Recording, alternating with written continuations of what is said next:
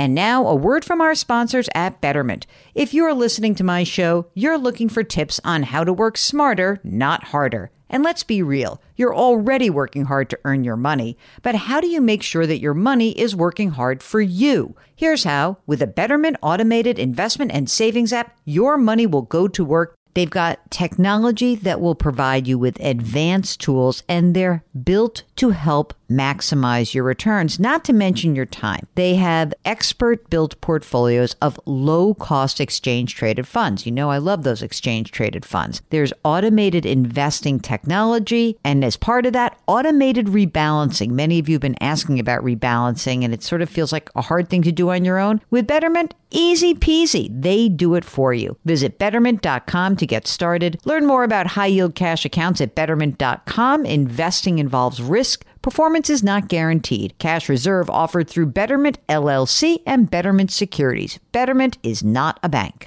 Robert Half research indicates 9 out of 10 hiring managers are having difficulty hiring. If you have open roles, chances are you're feeling this too. That's why you need Robert Half. Our specialized recruiting professionals engage with our proprietary AI to connect businesses of all sizes with highly skilled talent in finance and accounting, technology, marketing and creative, legal and administrative, and customer support. At Robert Half, we know talent. Visit roberthalf.com today.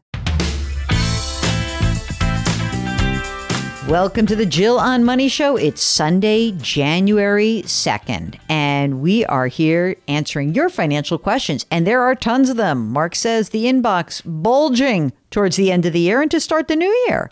If you want to get the new year off on a fresh footing, maybe that means asking the question that you've been thinking about for a while. All you need to do is go to JillOnMoney.com. That's our website, and click on the contact button. And even better, if you want to come on the air with us, just say, I want to come on the air, and Mark will do all the rest. It's very easy to do. Today, we are talking to Ryan in Philadelphia.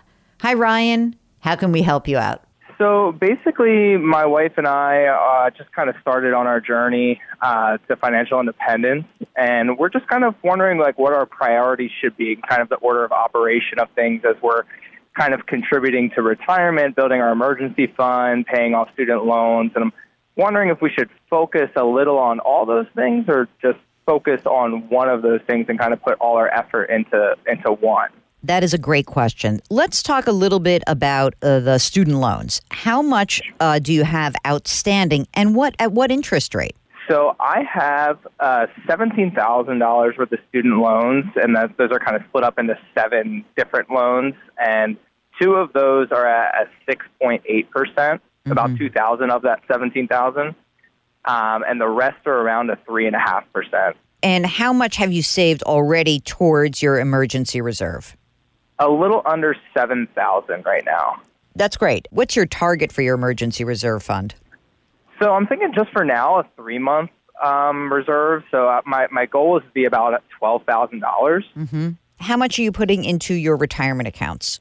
So my wife is contributing 7% of her income, and I'm contributing about 3.5% of my income right now, which is we're both contributing a little bit over what our employer matches. So is your employer match 6 and hers at 3? Hers is 6 and mine is 3. Okay, got it. Here's what I would do. Just for the time being, I would go just put the money into the match level. So do 3 and 6. With the extra money, try to pay down that student loan, the 6.8% student loan. Just get rid of that $2,000. Okay. When that's done, then push the extra money towards the emergency reserve so you get to your $12,000 goal.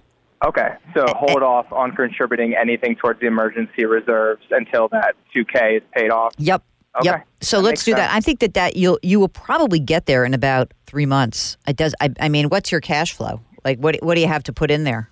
So we have a combined household income of $140K. Mm-hmm. Right now, I'm contributing $150 every paycheck into the emergency reserves. Yep. And about the same into my student loan.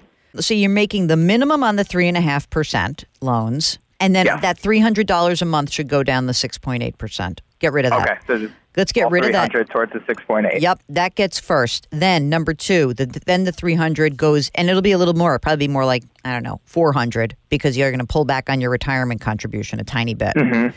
Yep. Then whatever that is, put that in until you get to your $12,000 goal. Okay? Okay. Once you get to that place, then what I would do is whatever your free cash flow is at the time, I would split it between the student loans and the emergency reserve. I really would like you to have 6 months for your emergency reserve rather than 3. Okay. So then essentially you will be kind of keeping your retirement plan going up to the match. All your surplus will go towards paying down the student loans and maxing out the emergency reserve fund.